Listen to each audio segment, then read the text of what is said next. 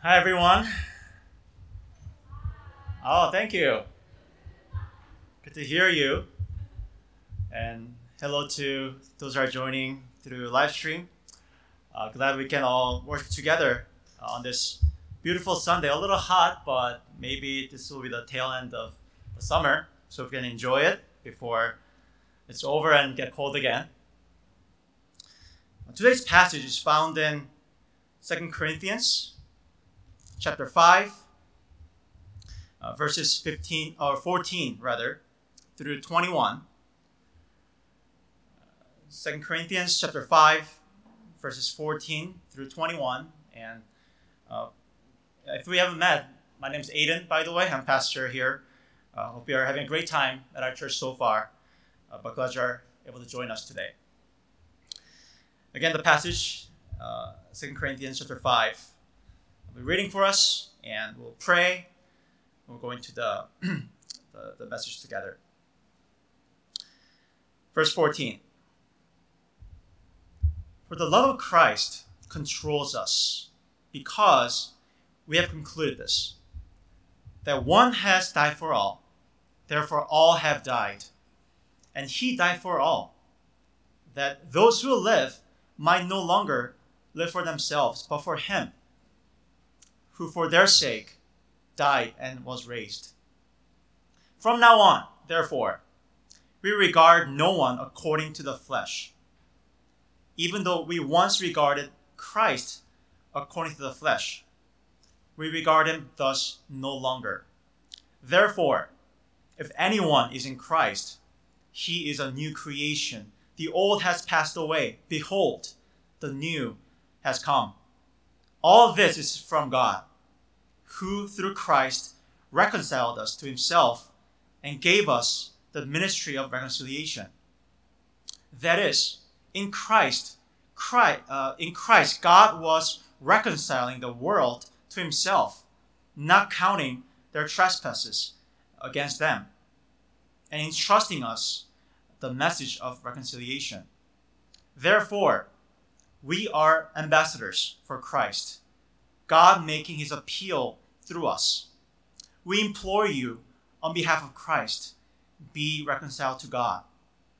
For our sake, he made him to be sin who knew no sin, so that in him we might become the righteousness of God. That is God's word. Let's bow our heads and pray together before we go in. Heavenly Father, we thank you for this time. Thank you that you are present here with us, whether we feel it or not. You are here. That's the objective truth that we hold on to and believe. And because you are here, I pray that you would speak powerfully through this time, God. Use me as a jar of clay just to be able to communicate your word alone clearly. And that you would open up the hearts of everyone here, in person, virtually, everyone that's listening in. That your Holy Spirit would open us up so that we can absorb all that you want to say to us, that we would be changed by your word, by your Spirit, God. But thank you for this privilege that we have to sit under your word, and may you bless our hearts during this time. I pray in Jesus' name. Amen. If you have been joining us past few weeks, we've been going through this short series where we expound upon basically the vision of CLC, what our church is all about. And we have three pillars. Those are vertical and horizontal and missional community. Vertical meaning we prioritize our relationship with God through the word and prayer. And horizontally, we are changed individually and reach out to one another. That's our community. And lastly, today, we'll look at missional aspect of our church, which simply means that we want to look beyond ourselves and look to the world and be a blessing with the mission of the gospel. So we'll look at that today. And today we have 3 points, as usual, for you to follow along. First, the offer of all. Second, the potential in all. And the reconciliation to be shared with all. And the title of the message is Reaching Out to All. All. That's the common theme there, meaning that God is a universal God. He reaches out to everyone. So let's get started.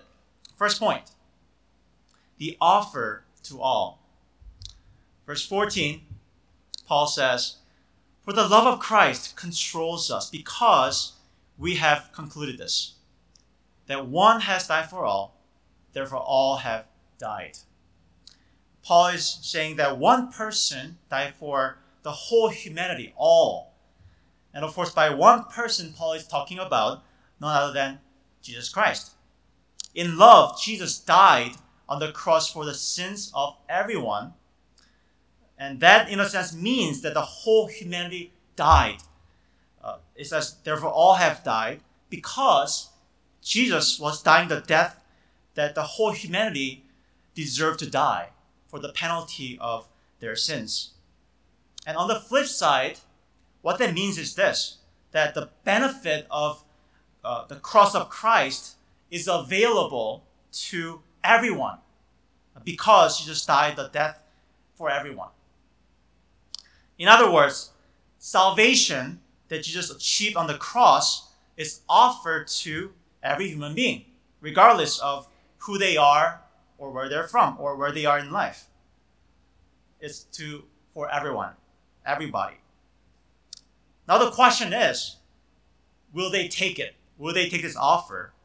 So verse 15, Paul says, "And he, Jesus, died for all, that those who live might no longer live for themselves, but for him who for their sake died and was raised." And right away, you can see that Paul is now limiting the scope from the whole humanity, all, to certain people. But the words there, those who live, those are certain people, right?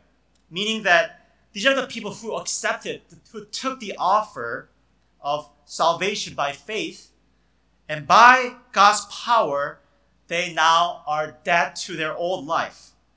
Now they're dead to living for themselves, because that's a dead end. And now they're alive spiritually in that they live for Christ, something that really matters for eternity.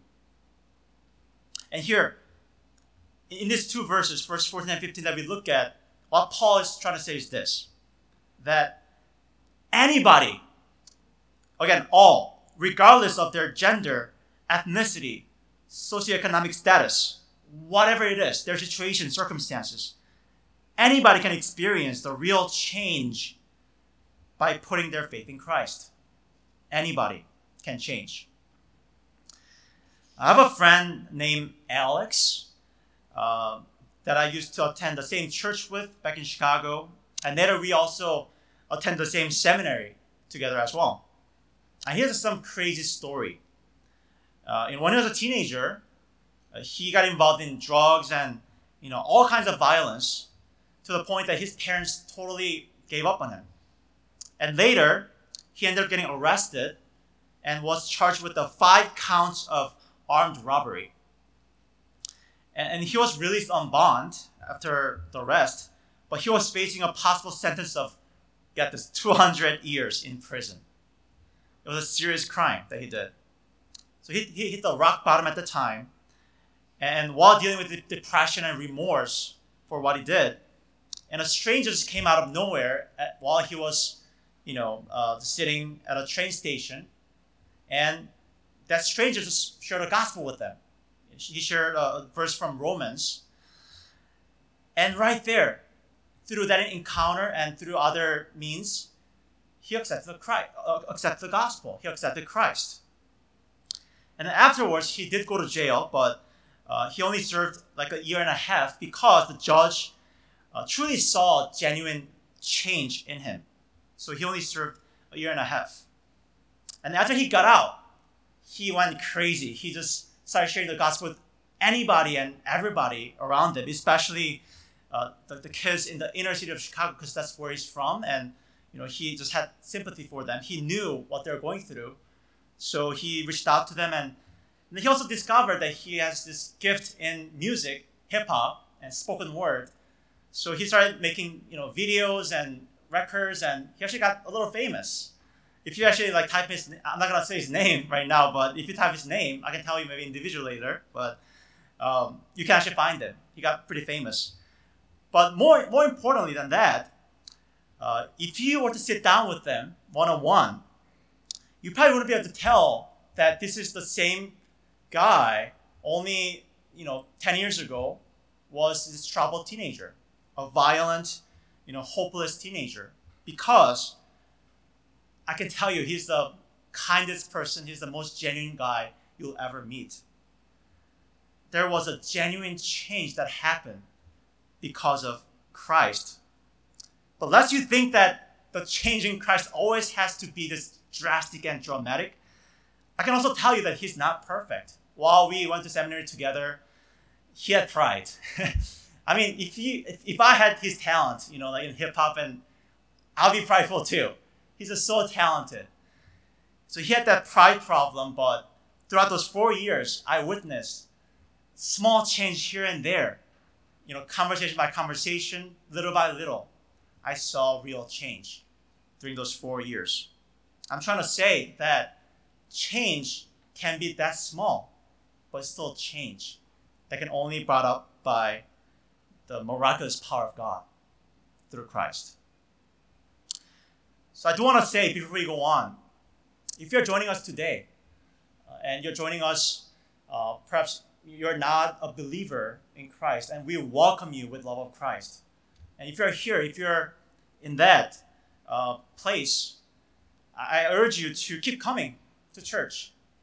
It doesn't have to be our church alone, but just keep going and study the Word and let God change you. And I guarantee that God will do it. So first, the offer to all. Anyone can change. Second, the potential in all. Verse 16, Paul says, "From now on, therefore, we regard no one according to the flesh. Even though we once regarded Christ according to the flesh, we regard him thus no longer." So once you have a new life in Christ, you are changed. The biggest change, or one of the bigger changes, will be that your sight, your attitude towards other people around you will change as well. There, the phrase "according to the flesh" means worldly standard. Flesh versus spirit. Flesh means worldly standards and desires. So before Paul met Christ, Paul's life was all about according to the flesh. So look with me in Philippians 3, verses 4 to 6. This is the autobiography of Paul. He says, "Before Christ, though I myself have reason for confidence in the flesh also, if anyone thinks he has reason for confidence in the flesh, I have more. Circumcised on the 8th day, of the people of Israel, of the tribe of Benjamin, a Hebrew of Hebrews, as to the law, a Pharisee, as to zeal, a persecutor of the church, as to righteousness under the law, blameless." What he's saying is that he judged himself and he judged other people by the worldly credentials, such as the right family, the Hebrew of Hebrews, right family, the right ethnicity, Jew, the right education, career, the superior morality, etc. That was his measure. And he would only respect people who have these credentials, and he would look down upon those who lack these things. So he would have, respected Jeff Bezos, Steph Curry. He would have respected Michelle Obama, or those who got their internship in their freshman year, or those who work at Fortune 500 company. He would have respected these people. In contrast, he would have ignored people like my friend Alex. He would have said he did drugs, he went to jail, he barely finished college before seminary, he got no solid job. No respect for such people. So he was full of prejudice, as you can see.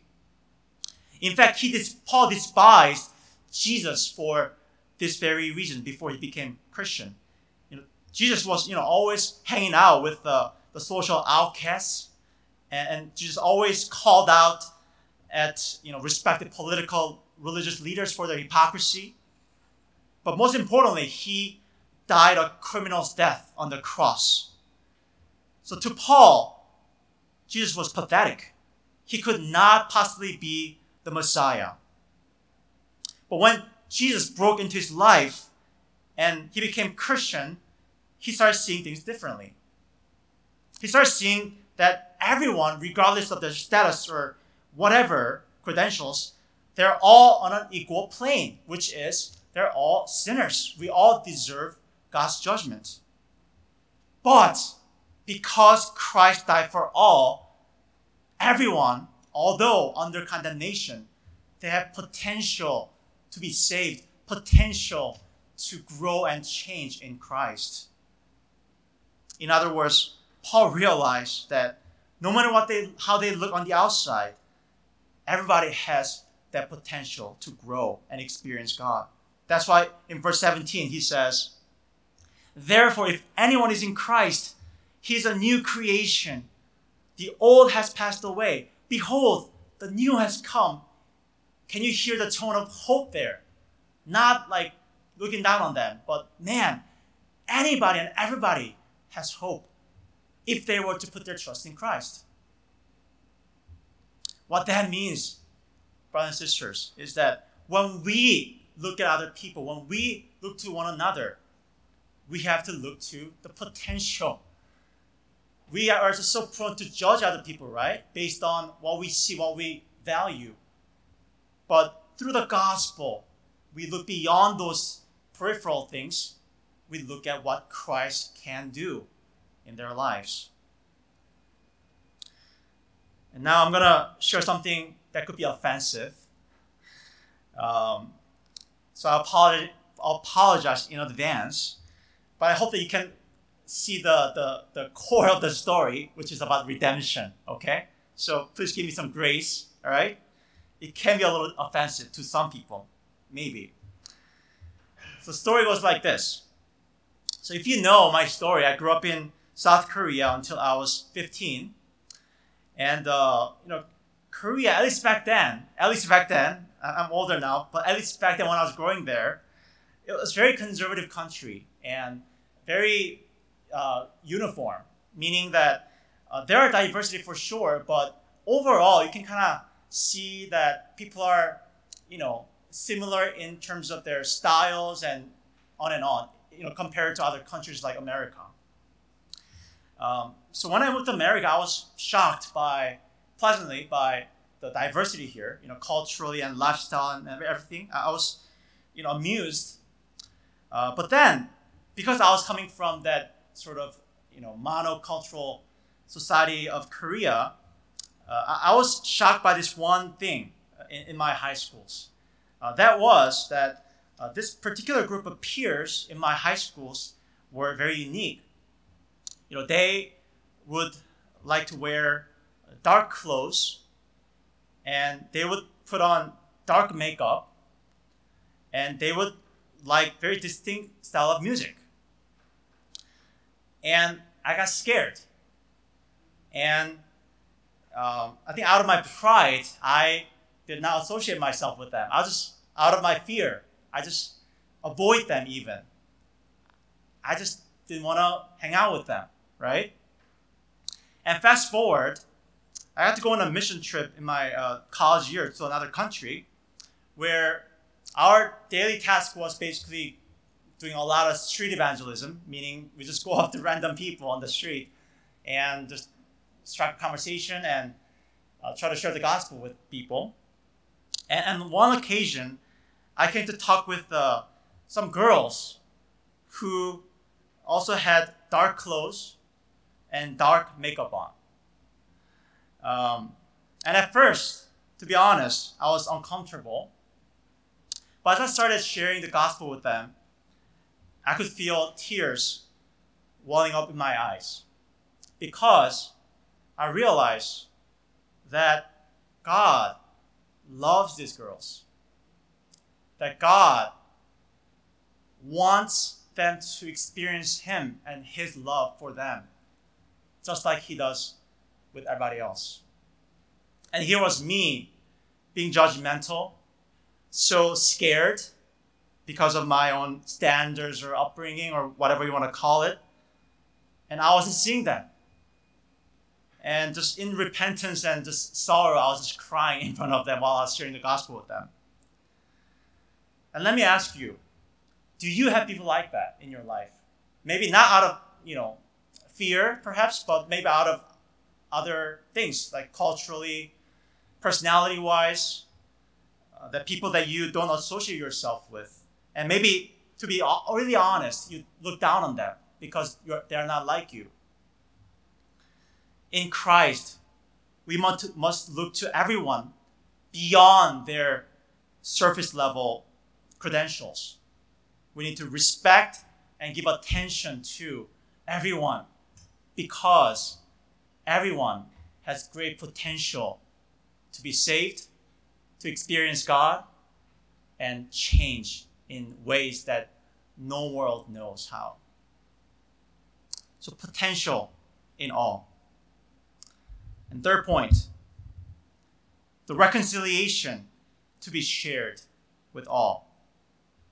Verse 18, Paul says, all this is from God, who through Christ reconciled us to Himself and gave us the ministry of reconciliation. Here, Paul is summarizing for us what he's been talking about.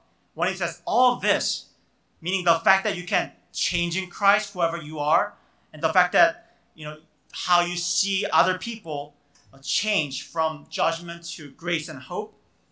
All this, he's saying, is from God, meaning it's God's initiative. It's God's grace and gift. And there, as he's talking about that, what's interesting in that verse is that he starts using a new term to describe salvation, which is reconciliation. Right away, we can pick out two important principles there from the word reconciliation. Follow with me.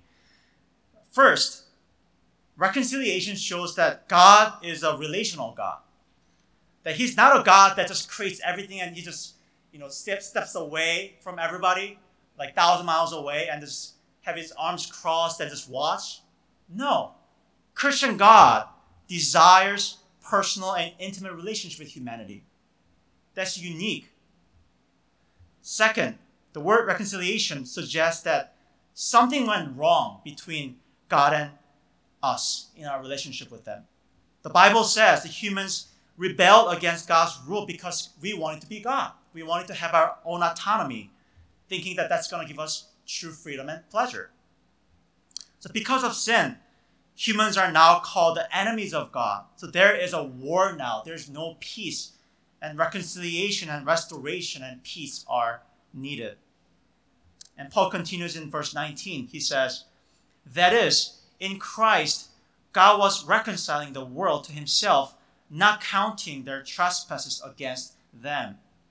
So Paul is explaining how this reconciliation worked. How did God reconcile us to Himself? And he's saying He did that by not counting their trespasses, their sins against humanity.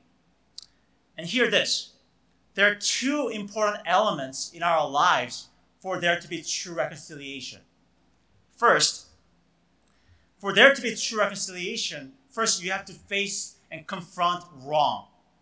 That you have to, bring out justice. You cannot just put things under the rug. Because if you do that, you're going to keep running into the same problem and hurt in that relationship. And at worst, it will become an abusive relationship. And once the wrong is confronted and acknowledged and repented for by either party, and now there has to be forgiveness and absorption of pain in the injured party. That the one that's hurt, the one that's getting the wrong has to forgive and extend the the forgiveness to the other person. Only then, only these two things are accomplished, there can be true reconciliation. If that's true for human relationships, it's true for the divine relationships, meaning that between God and humanity, when humans decide to rebel against God, we are told in this verse that God decided to not count their wrong against them. What that means is God decided to forgive them. God decided to absorb the wrong. God decided to absorb the pain and decided to forgive them and move on with the reconciliation. And right there, if you're following me so far, something's missing, isn't it? What about the wrong? Is God just glossing over the wrong? Is this really true reconciliation? Well, God deals with it in verse 21. It says, "For our sake, he made him," God made Jesus to be sin who knew no sin, so that in him we might become the righteousness of God. Do you see that? This is the gospel right here. That the sin of humanity is so great, it's immense, because we rebelled against the cosmic God, the Almighty God. So nobody can pay for our sins except the God-man himself, Jesus. And he came, he died. It says he became sin, meaning he became a sinner, even though he was sinless. And he died on the cross to cover our sins. And there's more. It says Jesus now covers them with his righteousness. That's an astounding thing, that God is covering us with his perfection, his perfect beauty. Just think about that. That's our garment that we're wearing now before God, that God sees beauty in us because of Christ, not sins. And that's what the cross did. And as a result, what happens now is that whenever we say sorry to God, it works. It shouldn't work before, because God is Almighty, Holy God. You say sorry, that's enough? No. But because Jesus fulfilled all requirements of the law of God, now when we say sorry, it's effective. How astounding. So that's the true reconciliation that God gave us by his grace. And the question is, are we going to take it? And now, if you choose to take it, here's what's going to happen. The last element here. That once you take the offer, now God uses you to be an agent of reconciliation to the world. Verse 18, and I'm just going to read 3 verses there. Verse 18, again. "All this is from God, who through Christ reconciled us to himself and gave us the ministry of reconciliation." Verse 19, that he entrusted to us the message of reconciliation. Verse 20, "Therefore we are ambassadors for Christ, God making his appeal through us. So we implore you on behalf of Christ, be reconciled to God." Did you catch that? That we are now God's hands and feet to reconcile those who are not reconciled yet. And that's the privilege of Christians in the world, that they're just not sitting idly, but they are the active agents of reconciliation. And what that means is, first of all, that you verbally, it's a message of reconciliation. What that means is you do verbally share this message of the gospel and reconciliation. That's for sure. But even beyond that too, these agents picture the gospel, not just with words, but with their lives. Perhaps by they themselves trying to reconcile with other people in the community of church or other people. Or it could also mean that they are acting as peacemakers and mediators, trying to bring the warring parties together and reconcile them. And through that, what? They picture the reconciliation of Christ to the world. And that's what we're called to do. That's our mission as a church. Missional church is the identity of church community. Go to the next slide. I don't know if you are familiar with this lady who obviously passed away a while ago, but her name is Corrie ten Boom. She was a survivor of Holocaust during World War II, and her family were Dutch Christians living in Holland during the Nazi regime, and they got arrested for hiding Jews in their homes. And Corrie and her sister Betsy were sent to a concentration camp in Germany, where they endured through many inhumane treatments, as you can imagine. And sadly, her sister Betsy died only a few days before they were to be released. And after the war, Corrie became a renowned Christian author and speaker, sharing her testimonies around the world.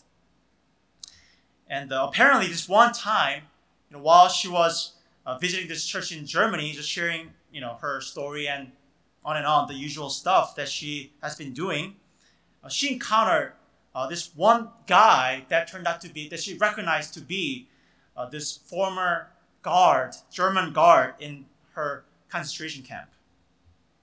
And she remembered him, but he did not remember her. But because of her story that she shared with the church, he came up to her saying that, he used to be the guard in that camp.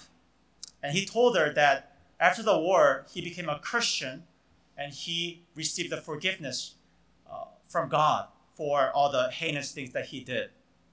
And now he came up to her to ask for her forgiveness. And as you can imagine, she was just boiling inside because he was one of the factors why his sister died. It's one of the factors why, her friends suffered and, inhumane treatments in the camp. So now listen to, if you go to the next slide, I just wrote down the quotes for us, excerpt for us, and here's how she responded. Let's read along with me here. She said, "I stood there, I whose sins had every day to be forgiven, and could not. Betsy had died in that place. Could he erase her slow, terrible death simply for the asking? It could not have been many seconds that he stood there, his hand held out, but to me it seemed like hours as I wrestled with the most difficult thing I had ever had to do. And still I stood there with the coldness clutching my heart. But forgiveness is not an emotion. Forgiveness is not an emotion. I knew that too. Forgiveness is an act of the will. And the will can function regardless of the temperature of the heart." She said, "Jesus, help me." I prayed silently. "I can lift my hand. I can do that much. God, you supply the feeling." So woodenly, mechanically, I thrust my hand into the one stretched out to me. And as I did, an incredible thing took place. The current started in my shoulder, raced down my arm, sprang into our joined hands. And then this healing warmth seemed to flood my whole being, bringing tears to my eyes. "I forgive you, brother," I cried with all my heart. For a long moment, we grasped each other's hands, the former guard and the former prisoner. I had never known God's love so intensely as I did then. What's beautiful there is, as she was reconciling with the former guard, she was picturing the gospel, how God forgave us. The former guard in the concentration camp. We're all sinners before God. But God forgave us. So she was picturing that to the former guard and also to herself, right? She says she never felt that much of God's love intensely in her whole life. So she was preaching the gospel to herself. And then lastly, she was picturing the gospel to the millions of people like you and me as you listen to her story decades later, she was the agent of the reconciliation by picturing God's reconciliation through her reconciliation. So that's our call. I mean, let me just talk about maybe practical things that we can do here. Of course, again, we are called to be the agent by verbally sharing the gospel. That's a call. That's not an option. And this can also look like supporting the overseas missionaries because they are the agents of God's reconciliation in those parts of the world. But it can also look like, individually, again, being the reconciliation force in our own lives, in our community. Are we looking to reconcile with one another? And it can also look like you taking the step to deal with the difficult people in your life. It could be your family members. It could be your difficult friends. It could be your difficult classmates and co-workers that you do reconciliation, as hard as it might be. That's what it means to be an agent. And lastly, on a more societal level, if you think about it, our cities, Minneapolis and St. Paul, our cities are in dire need of reconciliation, don't they? Just think of the recent events, past few years. There is an animosity between races, between civilians and government, and between the neighborhoods. There's war and hate everywhere in the city. And we can be agents in these cities too. Because we live here, we belong here. We're not out of this world. We are living here. And we can first confront the injustice. Again, that's true reconciliation. It starts from calling out the wrong. Without that, there's no reconciliation. It's just going to be a cover-up. And from there on, we can be an active reconciling agents between different parties in this city. And all that to say, I'm trying to say that we must be engaged as a church with the neighboring communities. That is our call because we are a missional community. And may God bless us as we endeavor to do that. Let's pray together. We spend some time in prayer.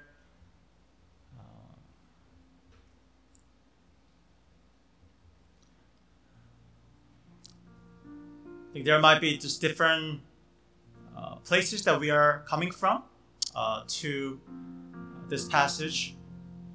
Some of us might have grown up in the church, so you're familiar with the call to be the agents of reconciliation or be missional in your living.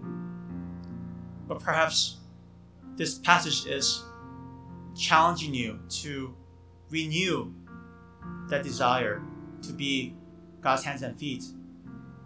Maybe for some of us, you're coming from a non-Christian home, but somehow you discover the gospel and you realize you became Christian because of some people who were the agents of reconciliation for you. How precious is that? How awesome is that? So we can be thankful. Praise God for those precious souls, hands and feet. And lastly, some of us are coming from the place of you want to get to know this Christianity. And let me assure to you that this is different from some sort of proselytizing where people are just trying to impose their belief on you. Christianity is radically different from that. Although some people who claim to be Christians in the past have done that, and we grieve for the wrongs they committed. The true Christianity is about the heart of love.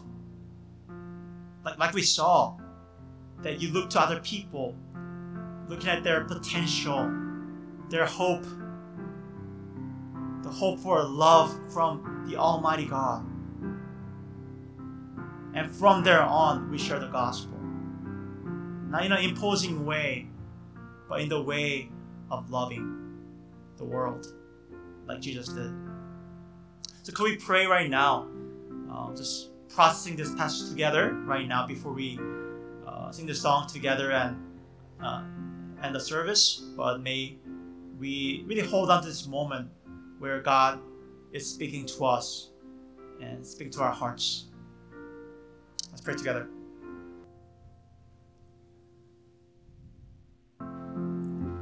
Before you pray, I just want to share this with you. There's a famous body of water in Israel called Dead Sea, and it's full of, sulfur and minerals, and smells pretty crazy, apparently. And there's a lot of fun things you can do there, but you cannot drink that water because basically the lake, the Dead Sea, would only receive water, but it would never give water, so that it just keeps accumulating minerals. And that's a good picture for a church, if we were to just keep containing ourselves, we'll eventually end up like that, a Dead Sea. And God is saying a healthy church means we give out our blessings to the world.